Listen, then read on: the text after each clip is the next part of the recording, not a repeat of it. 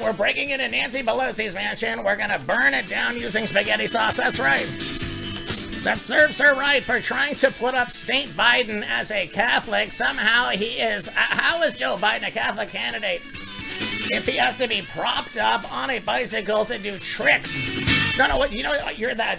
Obviously, that is a Vladimir Putin plan. Now, when Vlad is no longer wrestling the bears, he sends them over for Joe Biden to ride. But everybody knows that's how this works.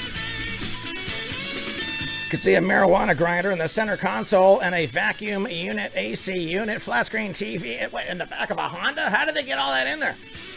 An empty jar of ragu sauce was also in the passenger seat. They initially denied burglarizing the victim's home, instead of saying that Irving told he lived in the home and he needed to arrive to retrieve clothes and other items. It reeked of smoke when deputies entered.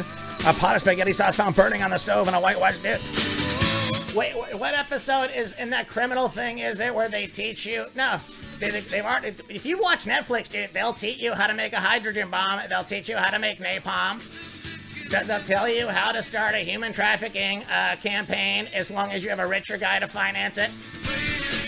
No, but if you watch all of this, then if you really dig in and you subscribe to the newsletter, Obama himself sends you his sauce recipe to ensure that when you're burning down the vote rigging office in your town to ensure a fair American vote happens,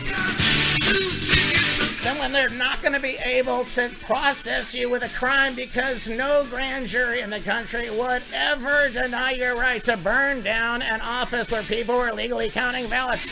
Especially when you knew that the office had been constructed with that chocolate milk cement that we've been sending over to the Three Gorges Dam in China.